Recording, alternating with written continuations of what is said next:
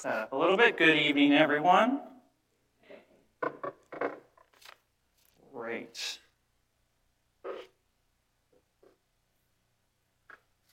Okay, if you would just pray with me real quick. God, as we come to this space, as we enter this time, we pray that whatever is spoken, may it be fruitful, may it challenge us to grow. Whatever is not helpful, those who are hearing it, ignore it or be on Facebook at that time. Whatever, Lord, you want to have moved in this time, may it be moved. And Lord, I just pray that I can move out of the way so that you can speak the word that you need your people to hear this evening. In your name we pray. Amen. So, hello again. Welcome to the Table Church. For those of you who don't know me, my name is Richard. I am one of the pastors at the table. Last week we heard from Pastor Tanetta, who challenged us to think about how we creatively engage our embodied existence as part of making the world right. Our series for Advent is focused on what it means to live into what God has created us to be, to acknowledge and hold onto the physicality of our faith, of the flesh created. Inspired by Toni Morrison's Beloved, we are using Advent to explore what it means when we say, in this here place, we flesh. And as we continue in our time of Advent, when we focus on enfleshment in a season where we remember the pain of waiting and the reality of expectation, in a season where we reflect on the beauty of this time in which we are anticipating what is to come, and in a season where we sit in imperfection, brokenness, hurt, longing, and frustration. It is in this context that I have been tasked to preach about hope, and specifically hope embodied. Now, before I begin, I want to name something. For some people in this room, and online, and perhaps for many of us, the world feels really terrible right now. But I want to be clear that talking about and even embracing hope should never ask us to ignore the realities within which we exist. In fact, I believe that hope, at least the hope that we are called to in following Christ, requires us to openly acknowledge the hardships of this world, to recognize the brokenness and evil around us. This is why, in order for us to talk about hope, we need to talk about the definition of hope first. And I want to start out with a dinosaur comic. Now, my husband, Richard, tells me that a lot of people in the church actually follow this closely, probably more religiously than they come to this church. So some of you may have actually already seen this one. We have at least one. I appreciate your honesty. So I'll give you a moment to read it in case you're like me and haven't seen it.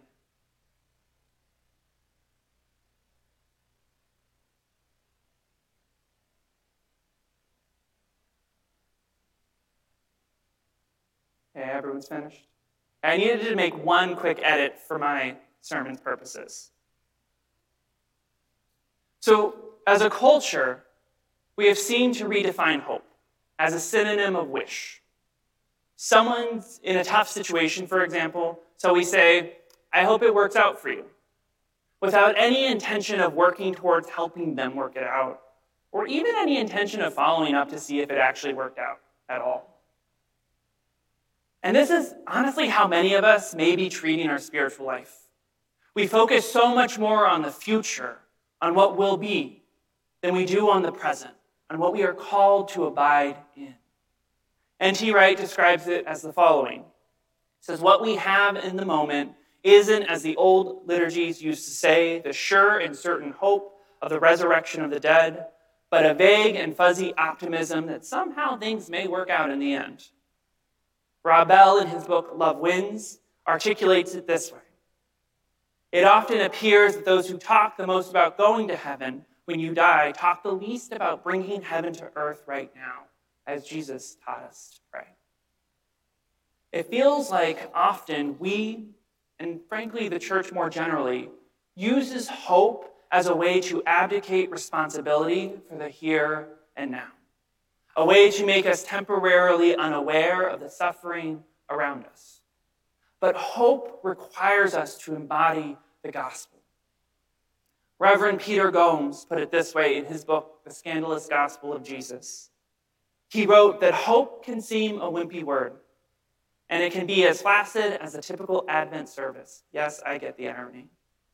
Yet if we remember, as Paul reminds us, that genuine hope, a hope worth having, is forged upon the anvil of adversity, and that hope and suffering are related through the formation of character, then we will realize that hope is much more than mere optimism. Hope is the stuff that gets us through and beyond when the worst that can happen, happens. See, hope is not optimism in the absence of adversity. It is the embodiment of the gospel while holding and recognizing the brokenness in the world. Hope is active. Hope is communal. Hope is not for somewhere or something else, but instead rooted in the present ability to work towards heaven on earth. And as we continue to abide in the Advent season, a season of anticipation for the coming of the Messiah, part of hope is figuring out how to wait well. See, I don't think it's controversial to say that the earth right now does not look like what we imagine heaven to be. And in fact, it feels a really long way off. We are at a time where we as Christians are coming to celebrate the birth of Jesus, the Messiah, but also a time where we are reminded of Jesus' promise to come again, to bring renewal to this place. Nearly 2,000 years has passed, and we are still waiting.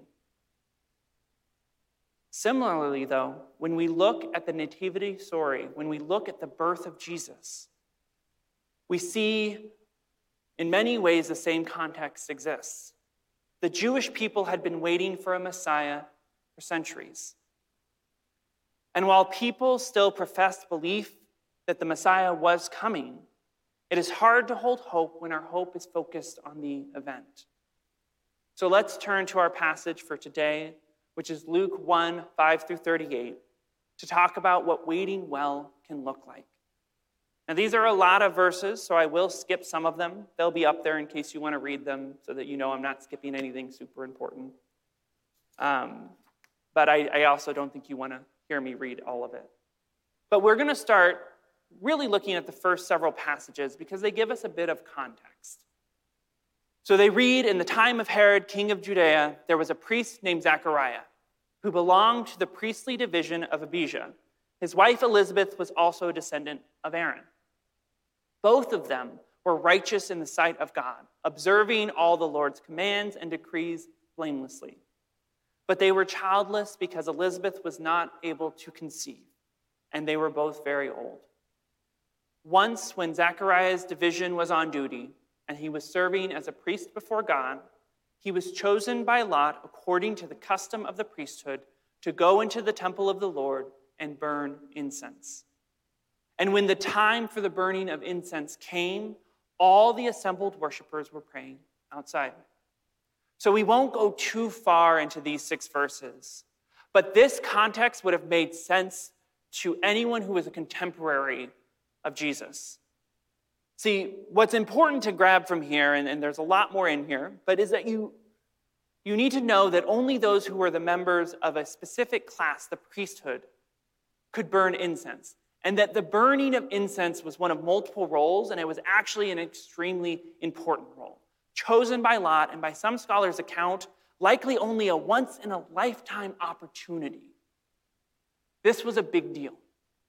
Zechariah would have been considered a man of devout faith. So we continue to read. Then the angel of the Lord appeared to him, standing at the right side of the altar of incense. When Zechariah saw him, he was startled and was gripped with fear. But the angel said to him, "Do not be afraid, Zechariah. Your prayer has been heard. Your wife Elizabeth will bear you a son, and you will call him John." Skipping to verse 17, "And he will go on before the Lord in the spirit and power of Elijah to turn the hearts of the parents to their children and the disobedient to the wisdom of the righteous, to make ready a people prepared for the Lord. Zechariah asked the angel, "How can I be sure of this? I am an old man and my wife is well along in years." The angel said to him, "I am Gabriel. I stand in the presence of God, and I have been sent to speak to you and to tell you this good news. And now you will be silent and not able to speak until the day this happens, because you did not believe my words, which will come true at their appointed time." See, we're given clues throughout this story that it is Zechariah who is the devout priest of God, the one who knows every story, every promise, every custom. But when the angel appears to Zechariah, he responds in a way we often do, with disbelief. See, Zechariah knows the narrative, but I'd argue that perhaps Zechariah has been so focused on the event, on the promised future, instead of God, that he has no longer has hope in that future because he has been so long in waiting. And Gabriel sees his heart and says, "Because you did not believe my words," basically, because you did not retain active hope in what God can do, you shall be silent. Now, if we read on, we see in verse 23 and 25, in contrast to Zechariah, Elizabeth embraces the miracle. She gives credit to God. It says, when his time of service was completed, he returned home. After this, his wife Elizabeth became pregnant and for 5 months remained in seclusion. "The Lord has done this for me," she said. "In these days he has shown his favor and taken away my disgrace among the people."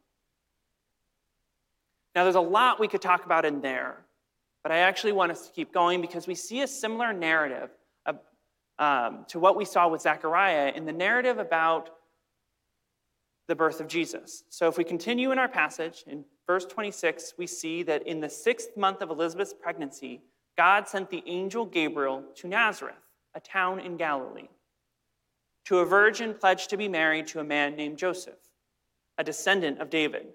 The virgin's name was Mary. The angel went to her and said, "Greetings, you who are highly favored, the Lord is with you." Mary was greatly troubled at his words and wondered what kind of greeting this might be. But the angel said to her, "Do not be afraid, Mary. You have found favor with God. You will conceive and give birth to a son, and you are to call him Jesus." Skipping to verse 34, "How will this be?" Mary asked the angel, "since I am a virgin?" And the angel answered, "The Holy Spirit will come on you, and the power of the Most High will overshadow you. So the Holy One to be born will be called the Son of God. Even Elizabeth, your relative, is going to have a child in her old age, and she who has said to be unable to conceive is in her 6th month. For no word from God will ever fail." "I am the Lord's servant," Mary answered. "May your word to me be fulfilled." And then the angel left her. So first, I can't pass up the opportunity to point out what I find so fascinating in this moment. And it's that a religion that has spent so much energy telling women they are not permitted to speak grounds its origination in a story where God tells the man to shut up and the 2 women to proclaim God's wonder. In fact, if we keep reading, Luke 1 through 39 through 56, which I promise I won't, there's actually a recorded dialogue between Mary and Elizabeth proclaiming God's wonders. But that's a different sermon, so we'll put a bookmark in that. But secondly, I actually think it's important to compare the structure of the 2 encounters with the angel Gabriel, who appears to both Zechariah and Mary. So the basic structure is as follows. Gabriel appears. Gabriel then says, "Do not be afraid." So either angels are scary or Gabriel is just particularly scary. Either way, we know that Gabriel had to affirm to both of them that they do not need to be afraid. Then Gabriel tells each person the good news of a miraculous birth that's coming their way. Then Zechariah and Mary each ask a question. Zechariah says, "How?" because we're old. Mary says, how? Because I'm a virgin. Either way, the response of Gabriel is actually different after this. See, when we look at Zechariah, Gabriel tells Zechariah that he will be silenced because he did not believe Gabriel's words. But we get no similar proclamation in Mary's story. Instead, Mary responds, I am the Lord's servant. May your word to me be fulfilled. Now, I want to note this because waiting well, hoping well, does not require us to refrain from asking questions, to refrain from seeking to understand. Mary asked her question. And frankly, I thought it was a pretty good one. But the angel Gabriel responded not to them asking questions, but instead to their heart set, to Zechariah's lack of belief. See, hope is not a blind following, but a continued engagement with our Creator. And I think it really matters where our hope is focused. Too often, our hope is focused on what is promised, the event in the future. Zechariah seemed focused on the birth of a child which he felt was not medically possible due to their old age. But Mary focused on the promiser, trusting that even though she couldn't fully understand in the moment, that God is worth hoping in. This dichotomy, the placing of one's hope in a promised event rather than the one making the promise in the first place, is not a new dichotomy in the story of the people of Israel. In fact, in Exodus, we see this very issue play out over and over again. For context of those of us who might not be familiar with the story of Exodus, effectively, this book, in combination with another book of the Bible, Joshua, tells us the story of the people of Israel's liberation from Egypt and settlement into the Promised Land. We are told in Exodus about the deliverance of the Jewish people from slavery by the Egyptians. And then we are told that they spent 40 years wandering the desert. And along the way, the people of Israel failed to keep hope. Their focus was on the promised land, not the promisor. Despite God delivering them from slavery and working miracles in the process, we're told in chapter 16 of Exodus that on the 15th day of the second month, not too far into the 40 years, they were already grumbling and saying it would be better to have been slaughtered by the Egyptians. Now, I'll be the first to admit, I've never been stuck in the desert, likely without meaningful access to resources like food, for what sounds like at least 40 days. But here we see a people who want a promise fulfilled, that promise of that land of milk and honey, but have already lost their hope in the one who made the promise in the first place. Because if God could deliver them from Egypt, God certainly could deliver them from hunger. And God did. But we see later in chapter 16 of Exodus that as God is providing daily bread for them, which they are directed not to keep, that yet again we see an instance of lack of hope in God. See, instead of their hope being in the promisor, some people kept the bread. Again, their hope seemed to be placed in what is promised, the abundance, instead of the promisor, God. And when we place our hope in an event or an outcome, our hope becomes feeble. Because when the event doesn't happen on our timeline, which in this case it seems that the Jewish people expected a pretty instant result here, the foundation of our hope crumbles. If we continue to read through Exodus, we see another example of this dichotomy at play when we turn to chapter 32, where we are told the story of Moses going up to Mount Sinai. And he was gone long enough that the people built a golden calf to worship to another god. Now, I don't know how long Moses was gone, but whatever time that was, because their hope was in a person, Moses, or in a place promised, this land of milk and honey, and not with God, we see the people of Israel stumble yet again. But there's another narrative going on here, the narrative of Joshua, who keeps his hope in God. We see in Exodus 24 that Joshua accompanies Moses up Mount Sinai. And as the 40 years pass, we observe that Joshua remains faithful. His hope remains in the promisor, not in the promised. And we learn that eventually Joshua is the person that ends up leading the Israelites into the promised land. See, Joshua remains faithful those entire 40 years of waiting because Joshua's hope, a hope in action, was in God, not in an event. And God is faithful. So waiting well requires hope in the promisor, in God, not in the promised. Because when we only focus on the future, we lose what is right before us. And we are able to fall into a pattern of abdication of our role in bringing about the promised as incarnate images of God. See, the promise does not always come in our lifetime or in the time we expect it to. And the question of hope has to relate to whether we believe in God's presence here and now. As Rob Bell put it, taking heaven seriously, then, means taking suffering seriously now. Not because we bought into the myth that we can create a utopia given enough time, technology, and good voting choices, but because we have great confidence that God has not abandoned human history and is actively at work within it, taking it somewhere. Now, another theologian, Austin Channing Brown, engages with this concept of hope in several of her writings, including her book, I'm Still Here, Black Dignity in a World Made for Whiteness, and in a shorter piece adapted from that entitled The Shadow of Hope.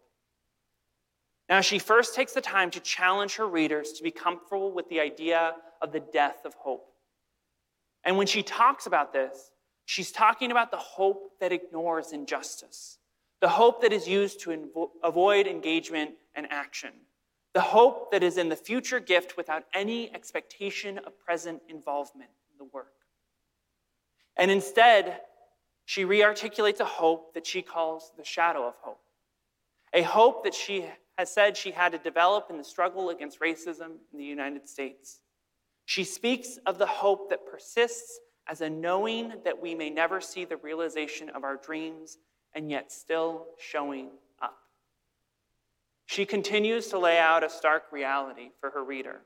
She writes, I do not believe that I or my children or my grandchildren will live in an America that has achieved racial equality.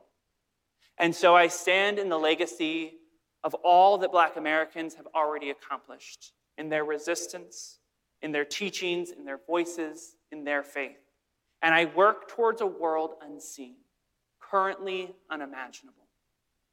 Austin Channing Brown's articulation is perhaps one of the most powerful illustrations of our living out hope as incarnations of the divine. She trusts that God is still at work and that her role, even if she can't quite grasp the end event, is still needed. Now, if we look back to our main text, we see Zechariah has stopped hoping. He couldn't imagine a world with a miraculous birth, even though he knew the stories of the Jewish people. He knew of God's fulfillment of a child for Abraham and Sarah despite their old age. He knew that God was a God of wonders. He knew that God had delivered the Jewish people from Egypt, had settled them in their own lands, had protected them and been present for them. And yet, even when an angel of God appeared in the holiest of places, as he was fulfilling one of the holiest roles, Zechariah couldn't imagine the currently unimaginable. He had not seen the promise fulfilled, and somehow it seems had stopped placing his hope in the promisor. In contrast, Mary demonstrates a hope even in the unimaginable. It's not that she didn't have questions, but she still hoped in her God. I am the Lord's servant, Mary answered. May your word to me be fulfilled. She was ready to play her role in God's story. So what's the point? You may have been asking that over the last 22 or so minutes. Well, if you ever heard me preach before, you know that I try to end all sermons with some sort of way to take the sermon and make it practical, to implement it now. And of course, if I've asked you to define hope as an action, this sermon will end no differently. N.T. Wright describes Jesus as hope in person. And we have asked you as a church to contemplate the incarnate nature of our faith, that you too are the embodiment of God's hope for the earth. Now, as many of you know, I've been at the Table Church for quite some time. I believe I initially joined in 2014, about a year after it started. And sometime in early 2016, I was asked to be the parish pastor in Columbia Heights. And my journey with the Table has continued from there. But this concept of hope in action felt particularly real to me after Pastor Tanetta's sermon last week. And in particular, her statement at the beginning, grounding her first sermon at the Table in her own story, confessing that she had no intuition that a black girl could become a pastor in the fullest sense of the word, and definitely not a pastor in a community where white folk were present. And then she continued to explain that it was even more rare when she starts to think about the lack of queer folk in pastoral ministry. Now, I cried at this moment, actually tears of joy, because I realized that for the first time in a while, I was overcome with a sense of hope for what the Table as a community can be. Now, this is a moment where we get vulnerable with each other. And part of this, and I've said this before in sermons, but really sermon writing in a lot of ways has at least always challenged me to wrestle with God in my own story, right? That often I say I'm preaching as much for others who hopefully will gain something from it as I am for myself as I wrestle with what God is challenging me to become. And I believe that church community requires vulnerability. I believe living into who Christ is necessitates it. And that we can only be the church when we are living fully into who God created each of us to be. And if you've been around the Table long enough, you've probably heard some version of my own grappling with my faith and my sexuality, about the loss I felt when I realized I was gay because I was so certain it meant the end of my involvement in institution of the church, that I was mad at God because I had lost hope in God's promise. I wasn't able to hold on to the unimaginable, a church where I could be fully who God created me to be as an LGBTQ follower of Jesus. And honestly, I'm not that old, though sometimes at the Table I feel ancient. But I will tell you the 2000s were remarkably bleak for LGBTQ individuals, both in politics and in pastoral decisions in the church. See, it seemed like every decision further minimized LGBTQ individuals, that we were being pushed further and further into the margins. But in 2014, I came across the Table Church, which at the time was itself wrestling with the question of inclusion of LGBTQ individuals. But I was told something very important. I was told that no person would ever be denied access to full participation in the church based on some aspect of who they are. And honestly, that was better than anything else around. So I took that and I trusted that. And it seemed true for a long time. See, I was appointed as a pastor at the Table, the first LGBTQ identified pastor, and until Pastor Tanetta, the only. And as a pastor at the Table, I was given the privilege of hosting communion, performing weddings, performing baptisms, praying with people, pastoring people. I met amazing individuals and built deep friendships. I met one of the most wonderful men in the world and went on to marry him, all at this church. I saw that there was still more work to be done, don't get me wrong, but I felt like it was a bit of heaven fulfilled on earth. And then something happened. In September 2017, the head pastor at the time, to be clear, not Pastor Anthony, said he wouldn't perform Richard and my wedding because it was a same-sex wedding. Now, this was the first time that initial promise was no longer true. The first time I felt like I couldn't be a full participant in this church, in this place that I called home. For the first time at the table, my identity was a deciding factor in how I was permitted to participate. Now, at the time, I felt that somehow it was my fault for being fully vulnerable or feeling fully safe, and I know that's not true, but that doesn't change that that was how I felt. And part of it was, for some people, that may seem like such a small piece of participation in the church. But the reality is, it wasn't a new feeling. And it's one that I had felt in many spaces and many times, in many different scenarios. And I'm sure that many here who have been excluded for whatever reason from church spaces can relate to the pang that I felt in that moment. In fact, I know many people who were around for that decision, who are still here today, who mourned that moment as much, if not more, than Richard and I did. And the reality is, I'm fine, right? I'm still a pastor here, preaching to you all today. I got married. We actually flew in a pastor friend of mine from Uganda, because that seemed to work better. A bunch of you were at that wedding, and it was a beautiful and wonderful moment of church community. But what that moment also reminded me of is that even institutions and family we love are imperfect. See, my hope somewhere along the way transferred from a hope in God renewing all things to what I perceived as a secret paradise that was the table, a secret heaven. And in many ways, my hope was focused on a place or a person and had distanced itself from the promisor.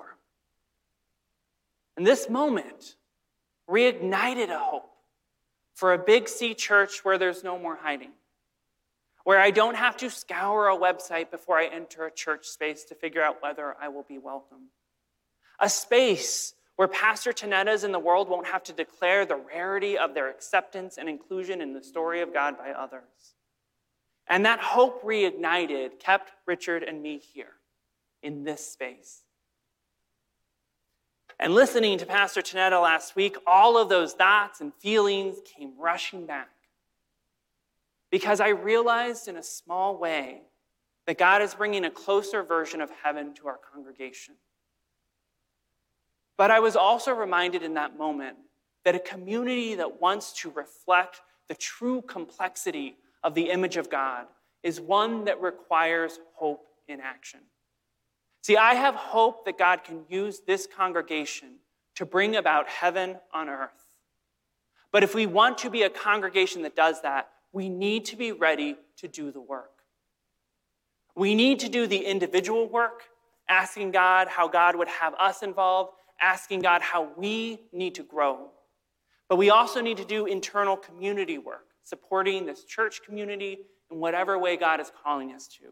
That can be praying for it, volunteering in it, financially giving to it, or any of the combination of those. And we also need to do the external work as a church engaged with our neighbors in working against injustice. See, we need to be hope in action, not just in word. Because part of waiting well for the promises of that future is to act in partnership with our Creator to bring about those promises here. To place our hope that God is still active in our community and still seeks the justice that we have been promised. So in summary, part of waiting well, part of the anticipation that we are called to engage with during Advent is about hoping well. And in order to hope well, we need to evaluate what we mean by hope in the first place. Hope is active. When we have hope, we are called to be part of the working towards that hope's fulfillment. Hope is communal. We hold hope as a people and as a church and as a broader community and hold each other in that hope. And hope is in the promisor, not in the promised. We are not waiting passively for a thing to occur or waiting for someone else or something else to come into existence, but are trusting that God has not abandoned human history and is actively at work within it, taking it somewhere, and that we are part of that plan. So please, as you continue in the season of Advent, challenge yourself to hope